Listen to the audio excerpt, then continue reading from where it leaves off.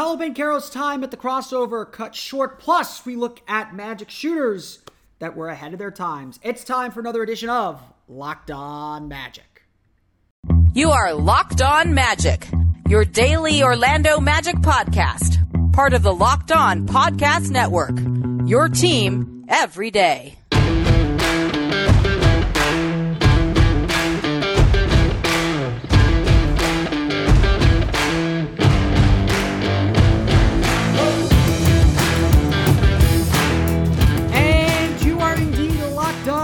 Today is August 22nd, 2022. My name is Philip Rossman-Reich. I'm the expert and site editor over at OrlandoMagicDaily.com. Of course, follow me on Twitter at PhilipRR_OMD.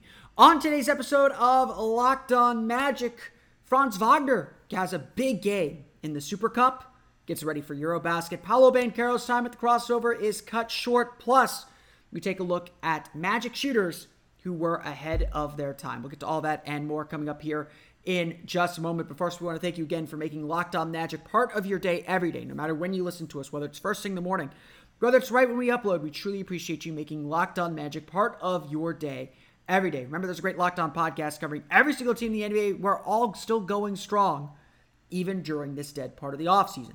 You can find us wherever you download podcasts, plus on YouTube to search for Locked On and the team you're looking for. The Locked On Podcast Network, it's your team every day. So we are in the basketball desert right now. All the offseason moves are done. The schedule is now out. We are just waiting for the season to begin. We will grab any little piece of basketball that we can get right now. And that includes the Pro-Am circuit. That will include Eurobasket and FIBA play, which is great basketball. It's less of a desert once Eurobasket starts. And really, we're just all kind of waiting for everyone to get back in town and really the excitement for the season to begin. I've always been told Labor Day is the time when most of the players return to their home markets, start doing pickup runs, start playing together, start doing some kind of mini camp stuff and some basic stuff to get ready for training camp. So we're not so far away from the season really being on our doorstep. And we're going to get to player outlooks and start analyzing and breaking down the season coming up. Right now, we're still kind of in that nether zone. This weekend was another opportunity to watch some basketball and to see guys play in a relaxed setting and have a little bit of fun. Paolo Banchero was set to play in his second weekend at the crossover, a second game at the crossover. He was joined by the likes of Chet Holmgren, Isaiah Thomas, DeJounte Murray, guys that you expect. And yes, Paolo Banchero and DeJounte Murray seem to have squashed their beef a little bit. Jamal Crawford should probably be an ambassador to some country because he can get people to have peace again. But Saturday's game at the crossover was going to be a much bigger event. Aaron Gordon was rolling in. Jason Tatum was rolling in, and for the first time in 15 years, LeBron James was set to play basketball in the city of Seattle as he rolled into the crossover, making this a mega event. Unfortunately, it did not turn out to be that way. Look, all credit to the people of Seattle. They made a great environment. All credit to Jamal Crawford for putting on a great event as well, or for giving an opportunity for this kind of like Pro-Am showcase, this opportunity for guys to have fun. Unfortunately, the venue just could not handle the mass crush of people that were there to watch a basketball game. Look, Paolo, last time he was at the crossover, dropped 50 and looked really, really good. And again, the defense is non-existent. But I would just, I joked and described on Twitter that Paolo Banchero's run at the crossover on Saturday was a light jog. The effort was not particularly strong. And so it wasn't a game where we were going to learn a lot. And the reason why it wasn't particularly strong, while Paolo was able to get to the line a few times and kind of force some action, was there was a lot of condensation on the court for some reason. There's just a lot of heat. The air conditioning in the building may not have been working. It just became an unsafe environment. Fortunately, there were no major injuries Chet Holmgren rolled his ankle trying to defend LeBron going down the lane, and good on him for doing that. LeBron still bullied him out of the way. But, it just was not an environment conducive to being able to play basketball. Everyone was staying on the perimeter, too afraid to drive. There was no reason to push themselves, and the game was eventually called in the middle of the second quarter. Unfortunately, a down note for what was shaping up to be a really fun evening, an evening that was being streamed on NBA.com for everyone to see. Again, it was just super unfortunate. That's really the only way to describe it. But again, thankfully, no one got hurt. This stuff is not important. They're not going to learn a whole lot from these games. It would have been a lot of fun nonetheless. What we will learn a lot from, though, or what we will see a little bit, is Franz Wagner playing for Germany. Over the weekend on Friday and Saturday, Germany played in the Super Cup, which is a lot of these teams will have kind of preseason exhibition tournaments. There is a trophy on the line. They'll have these preseason exhibition tournaments to warm up for bigger tournaments, for Eurobasket, for the World Cup, for whatever. And so in Germany on Friday and Saturday, Germany sought to win the Super Cup. On Friday against the Czech Republic, a pretty good team, mind you. Not a Eurobasket contender by any means, but a solid team. Germany routed the Czech Republic, and Franz Wagner played a huge role. Wagner has had a really nice run with Germany. He's played one game, so maybe not run is the wrong word, but had a really good game against Belgium, scored 23 points, hit a clutch three-pointer in that game. Against the Czech Republic on Friday in a 101-90 win, Wagner was the star. 26 points, scored in every way that you can imagine that he typically scores in. Had some nice cuts, some good finishes at the basket, hit a couple threes. But then there were the parts of his game that we've been waiting to see. The attacks off the dribble, the step-back jumpers. He hit a Dirk one-legged jumper over a guy. Franz Wagner seemed like he put a lot of pieces together and looked like the guy that we think could take a pretty significant step here in his second season. It was really just having him have the confidence and belief that he can be that leading scorer, that leading guy. And that was really, I think, what was on display and what was so interesting and exciting about his game on Friday. As exciting and interesting as that game was, though, Saturday's final against Serbia left plenty of doubt. Kind of the same concerns that we all have. Serbia routed Germany 83-56. Both Dennis Schroeder and Daniel Theis were out. Schroeder is questionable to even travel to Sweden on Wednesday for their World Cup qualifier. Daniel Theis may very well be out for the entire Eurobasket. They're already down Mo Wagner, so Germany's got a size issue. They're going to really struggle on the inside. Wagner scored only 5 points against Serbia. Again, that's with Nikola Jokic, who is playing and was playing pretty decent in that game too.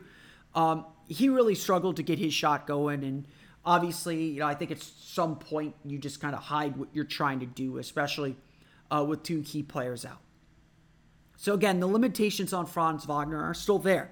He may not be a consistent individual creator. He may not be someone who can get his own shot. He may need guys who set him up a little bit, that soak up some attention.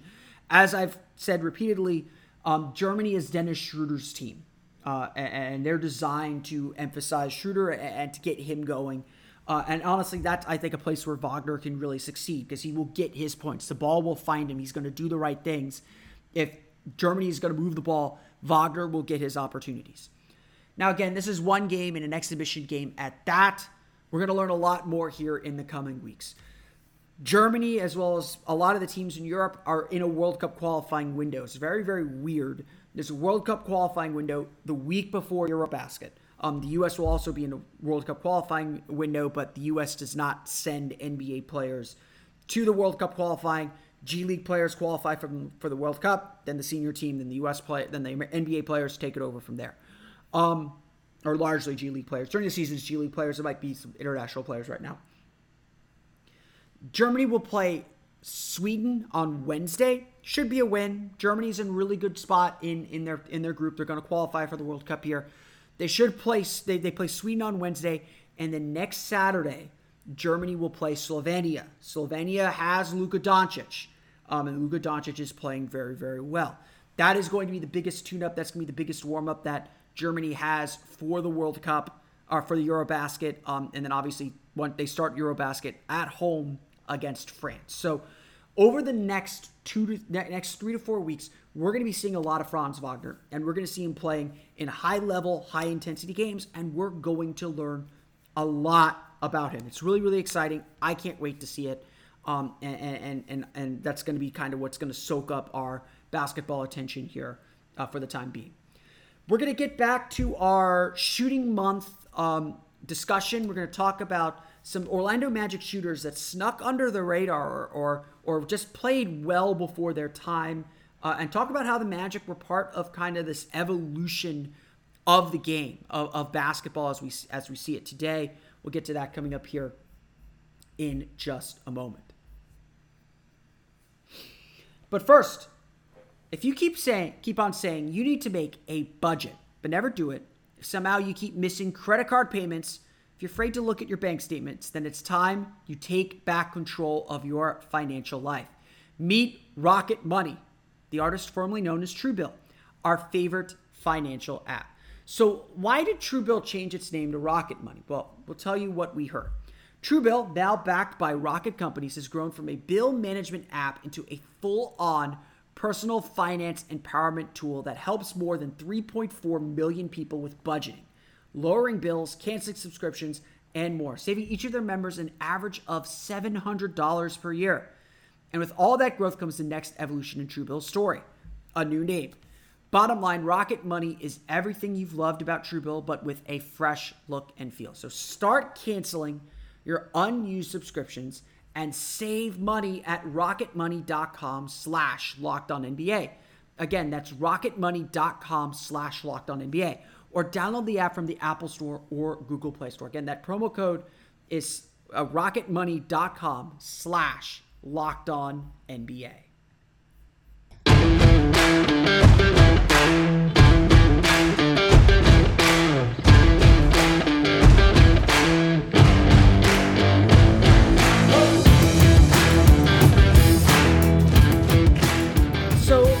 Obviously, like I said, we're kind of in the basketball desert right now. We're looking for the oasis of hoops to get us through here until the season really begins. One thing that we're doing over at OrlandoMagicDaily.com, which will culminate in our naming the top 20 shooters in Orlando Magic history, is we are analyzing the role that shooting has played in the development of the Orlando Magic and the role the Orlando Magic have played in the development of shooting around the league. Say what you want about Bill Simmons. I really enjoy his Book of Basketball. I really enjoyed the Book of Basketball podcast that he did.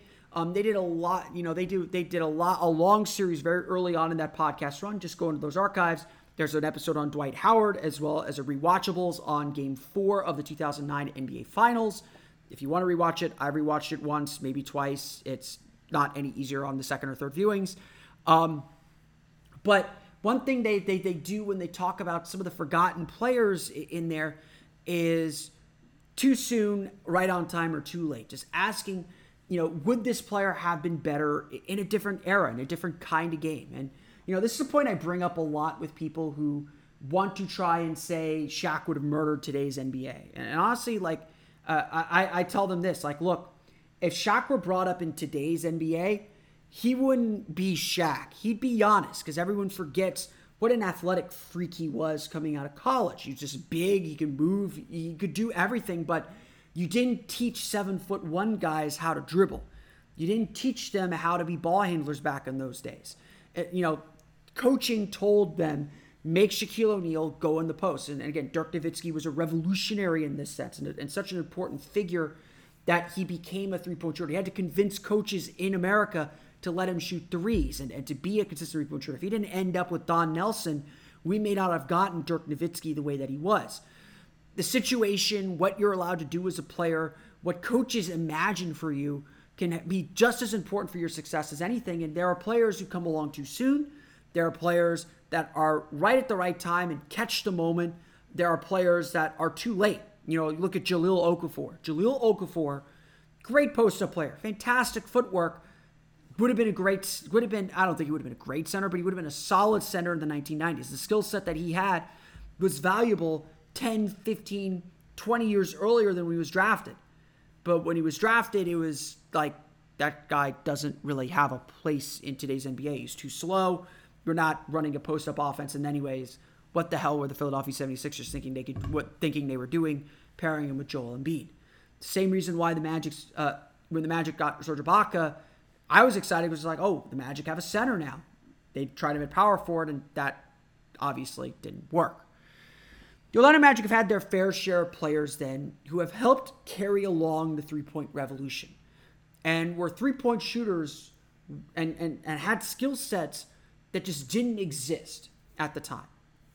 If you go back into our archives to last week or 2 weeks ago, we did a post on Dennis Scott, or we did a segment on what the three-point line looked like when the Orlando Magic entered the NBA and how so few teams shot three-pointers. There were only 3 teams, I believe, in the NBA in the 1990 season that took more than 10 three-pointers per game. Orlando had the fastest pace in the league, but did not take three-pointers. No one did. No one had an imagination on how to use this gimmick that the NBA put in 1980, or the 1980 season. Dennis Scott was one of the players that helped show the league how to use the three-point line. Again, I'm not going to say he was the full revolutionary. There's Dale Ellis. There was Sam Perkins, the original stretch 5. There was, Reggie Miller, Mark Price, Michael Adams, and the run-and-gun Denver Nuggets. There were a lot of guys trying to push the NBA to use the three-point line and to make this a unique weapon. Dennis Scott was one of the first players to do that. And the 1995 Orlando Magic were as vital as anyone in teaching the league how to use the three-point line. How to take this that was worth an extra point and make use of that extra point. But there are others. And really, when you look at the evolution of three-point shot, at the time that the Magic have done it, there was the idea of space and spacing the floor out, which, Dennis Scott, Nick Anderson were huge parts of in 1995. But really the biggest revolution, and something the Magic have had a big hand in, is the revolution of the stretch 4. And that's really the story that we need to tell here. There were shooting power forwards before. Robert Horry is probably one of the original stretch 4s. Got to give credit, obviously, to him. Got to give credit, I mentioned Sam Perkins, one of the original shooting big men in this league. If Arvydas Sabonis had come over earlier in his career, Arvydas Sabonis would have been a stretch 5, or what we consider today a stretch 5. He was truly ahead of his time. But the Magic have had their guys who've played their role in pushing big men out to the perimeter. I want to give a special shout out to Horace Grant, who had a mid-range jumper out to 18 feet that really helped space the floor for Shaquille O'Neal and gave him a good high-low partner. I got to give a shout out to my guy, my coach in high school, Jeff Turner. As much as everyone tends to make a little bit of fun of Jeff Turner's long career with the Orlando Magic, Jeff Turner was someone who could step out to 18 to 20 feet. He wasn't a three-point shooter, but could step out and hit from 18 to 20 feet, and that was something that changed the game. Having a big man who could step out like that, make a jumper from outside the paint, drag the center away, and created more space. Again, that's what the three-point shot has really done, is it's created space for drives, and drive and kick is always the best way to shoot threes. But the Magic had one of the first really effective stretch 4s too. And so we got to give our special shout out to Pat Garrity. Pat Garrity came to the Orlando Magic in the Penny Hardaway trade during the summer of 2000, as Orlando was, the summer of 1999, as the Magic were preparing for the Heart and Hustle year. Pat Garrity then became one of the most important floor spacers for the team.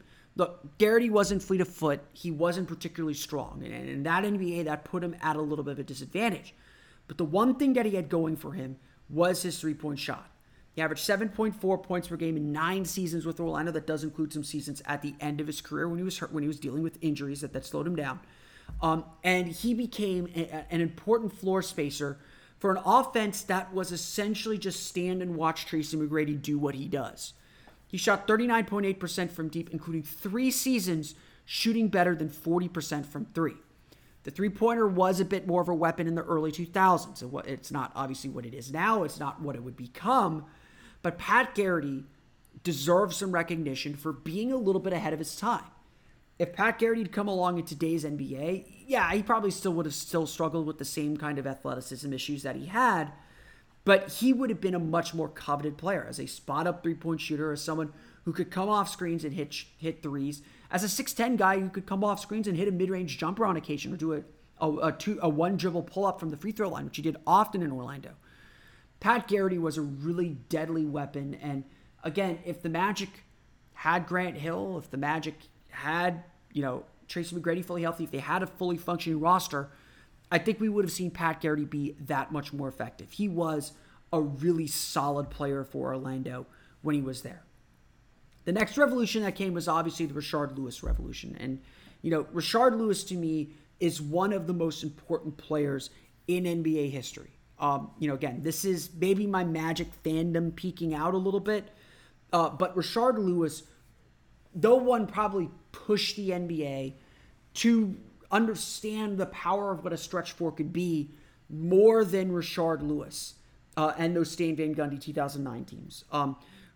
Rashard Lewis deserves his own post, his own general discussion on three-point shooting, but I'll put it this way.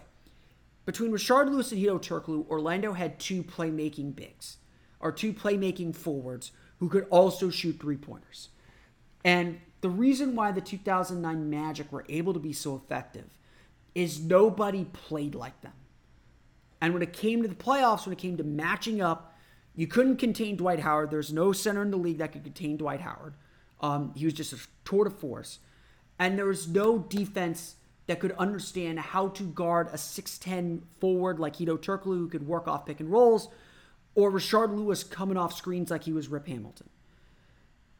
They were revolutionary in so many ways because they previewed the ultra-versatile style that is the norm in the NBA. I say this all the time. There's a straight line from the 7 seconds or less Phoenix Suns, which revolutionized the idea of pace and using the three-point shot to overwhelm teams.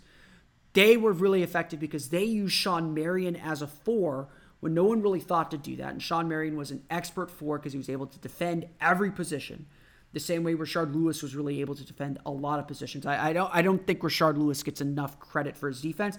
And honestly, I don't think Rashard Lewis gets enough credit for his passing. He's one of the best post-entry passers that I've ever seen. Him and Hedo Turkoglu.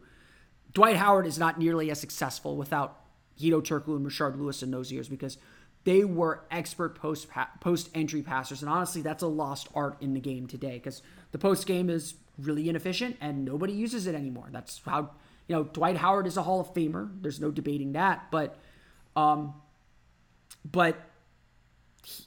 he became a dinosaur very, very quickly when the league just kind of went away from the style that made him so effective. He came around at the perfect time. If he comes around a hair later, Dwight Howard has a very different career, and what people imagine of him is very, very different. As good as he is defensively, but you look at the debates that the national media have about Rudy Gobert. Rudy Gobert would have thrived in the time that Dwight Howard played. In today's NBA, where they can space him off the floor, especially in the playoffs, things are a little bit different. And honestly, Minnesota, that's a big question. It's really exciting to see what they can do, but that's a big question I have for Minnesota's in the playoffs. Can you play Karl Anthony Towns with the four? That's going to be Karl Anthony Towns is going to have to play some defense if Minnesota's going to have any success this season. But you can see how the game has evolved and how the Magic have had guys who help push this thing along to varying degrees. Again, I think Rashard Lewis and the 2009 Magic are extremely influential because you can draw a line from the Suns to them and then to the Warriors with Stephen Curry, who made the three-pointer the ultimate weapon overall. And the ideas that the Magic were doing, I think, have kind of proliferated throughout the league as the 2009 Magic, just like the 95 Magic the decade before, were the first team that really proved that three-point shooting could be an effective means to winning. There have been plenty of other guys who have pushed the envelope. I think Ryan Anderson was really the first three-point specialist and kind of carried on and doubled down that stretch forward idea for Orlando. And, even though Orlando's not at the forefront of the three-point revolution anymore, Mo Bamba is very much a player that's going to become the norm. Wendell Carter wasn't a three-point shooter entering the league. He is going to be one now. Mo Bamba entered the league, and the promise and idea of Mo Bamba was that he would be a three-point shooting big. the quote unquote unicorn, something that is so difficult to defend and changes the way defenses have to think and strategize. It's going to be interesting to see. It always swings back, so the defense will get its revenge. Someone's going to come up with a defensive strategy that is able to contain a lot of these offenses. Switching has become the norm to do that. I remember when I was in high school, our coaches said, zones were zone. There's a lot of machismo when I was still in high school. They would say essentially that zones were not for men. I'll say, this was not Coach Turner, by the way. I had coaches in high school who said zone is not for men. You don't play zone if they challenge your manhood that way. It's all BS. You play the best defense for your personnel. But to that point, now you got to play zone. Now you play zone to mix things up. You throw it. It's like a change. It's like a change up in baseball. You throw it to just give a different look at the defense. Switching would have been anathema to coaches like the ones I had in high school.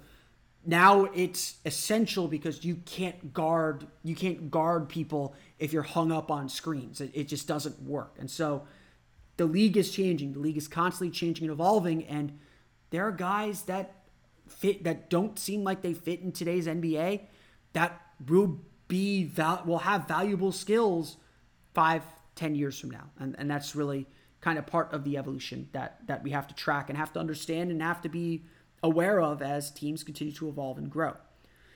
We're going to close the show out with a public service announcement, a really, really important one. I'll repeat it on our next episode as well, but I do want to make sure we get this point out. We'll get to that coming up here in just a moment.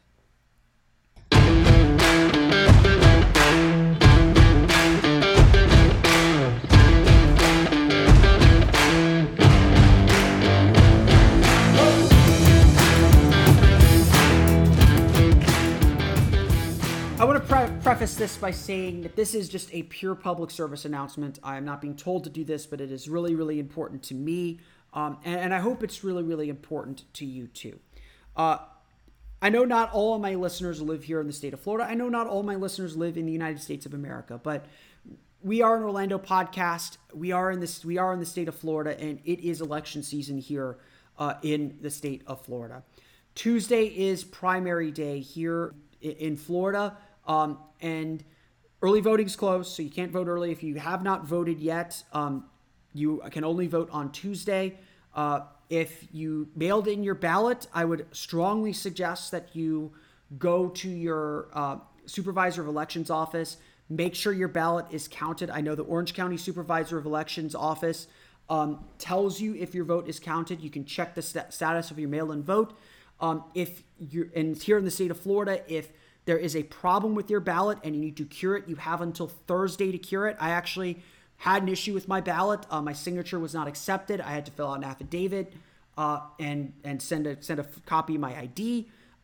It's been counted. It's super, super easy. It's a hassle, but it's super, super easy. And obviously there's stuff going on there. But I want to take this moment to just give this public service announcement. This is not necessarily the space to talk about politics and political leanings. I'm not going to advocate here for any candidate. This is an important election. There are a lot of important things on the ballot. And while most people do tend to skip primaries, primaries are super, super important because it's not just about who's going to run for governor for the Democrats or who's going to run for a House District 10 here among many Democrats. It's not just about the party votes. Here in Florida, there are non-party affiliated offices that are up for election this August. Really, really important stuff too. Orange County Mayor is one of the if you live here in Orlando, live here in Central Florida during the pandemic, I think we all came to understand just how much more important or how important our county government is. In contrast to our city government. It was Mayor Demings who was leading the charge, and agree or disagree with what he did during the pandemic or disagree or agree with his policies. It doesn't matter if you don't actually vote in the election that he's running in. I believe that if he does not get 50%, there's a runoff in November. Don't quote me on that. But you could very well lose that opportunity to vote in this important office if you don't vote in August. On top of that, there are school boards. The school board chair is being voted on in this election.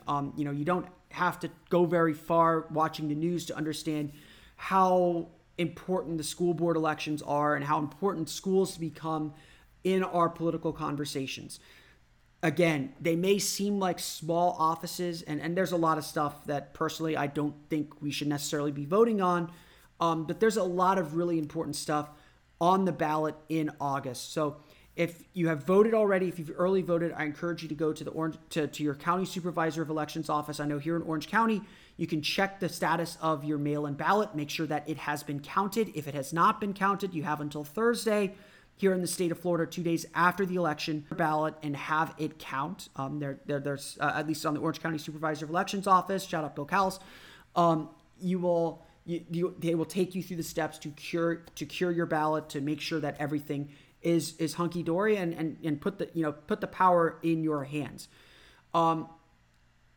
If you have not voted yet, vote Tuesday. Please vote Tuesday. let me pull it out here. I've got my awesome Orange County vote sticker. We have the best vote sticker design here in Orange County. You can see it how awesome it looks. There it goes. Please vote. Again, there are some important things going on in our country and in our state. Do require a vote. And it's, for a lot of people, it's a very, very scary time, because of things that are happening in this state. You can deduce who I vote for and what I support from that. But I will say it's important that you vote. And it's important that you get out that you do and make your voice heard one way or another. Politicians will not respond to what we want as a people if we are apathetic. If, whether you agree, whether, your candidate wins or loses, as much as sometimes they try to get around those things, they have to respond to us, and this is our opportunity to vote. So I highly encourage you, if you have not voted already, make a plan to vote on Tuesday. It is on election day before. I usually vote early. It is always very, very easy. Depending on where you are, I get it. I live downtown. I'm, super privileged to stand all that. It's not always easy for people, but make a plan to vote and make your voice heard. It is super important, and obviously we'll do this again in November. The NBA will have the day off on election day. They're going to use the day before the election, the Monday before the election, the midterm elections, as a day of action. I hope that we'll be able to help amplify those voices a little bit too, and be part of whatever project that the Orlando Magic, whatever project the NBA has to try and get people out to vote. But obviously this is every election is really important. Every election is a big election. So democracy only works if you participate. And so I ask that you participate, you make a plan to vote, and you vote on Tuesday here in Florida. If you don't live in Florida, but you live somewhere in the United States, I don't know what the election laws are everywhere else, but check to see when primaries are if they have not happened already. Make sure you're registered to vote for the midterm in November. That's my PSA. I think it's really important to say that and use this platform to say that. Again, I'm not advocating for one position or another. I'm sure you can tell who and what I support, but I encourage everyone to vote, even if you don't agree with me or I don't agree with you. I want you to vote. The more people vote, the better it is for our democracy and for our republic. But that's going to do it for me today. I want to thank you all again for listening to today's episode of Locked On Magic. Of course, follow me on Twitter at @PhilipRR_MD. Subscribe to the podcast on Apple Podcasts, Stitcher, TuneIn, Himalaya, Google Play, Spotify, Odyssey, and all the fun places to download podcasts to your podcast-enabled listening device. For the latest on the Orlando Magic, be sure to check out OrlandoMagicDaily.com. You can follow us there on Twitter at @OMagicDaily. Be sure to check out the Locked On NBA podcast, still going strong. I believe they're still going strong 5 days a week here through the NBA desert. Check them out today for the latest of the national news around the NBA. That's going to do it for me today, though. I want to thank you all again for listening to today's episode of Locked On Magic.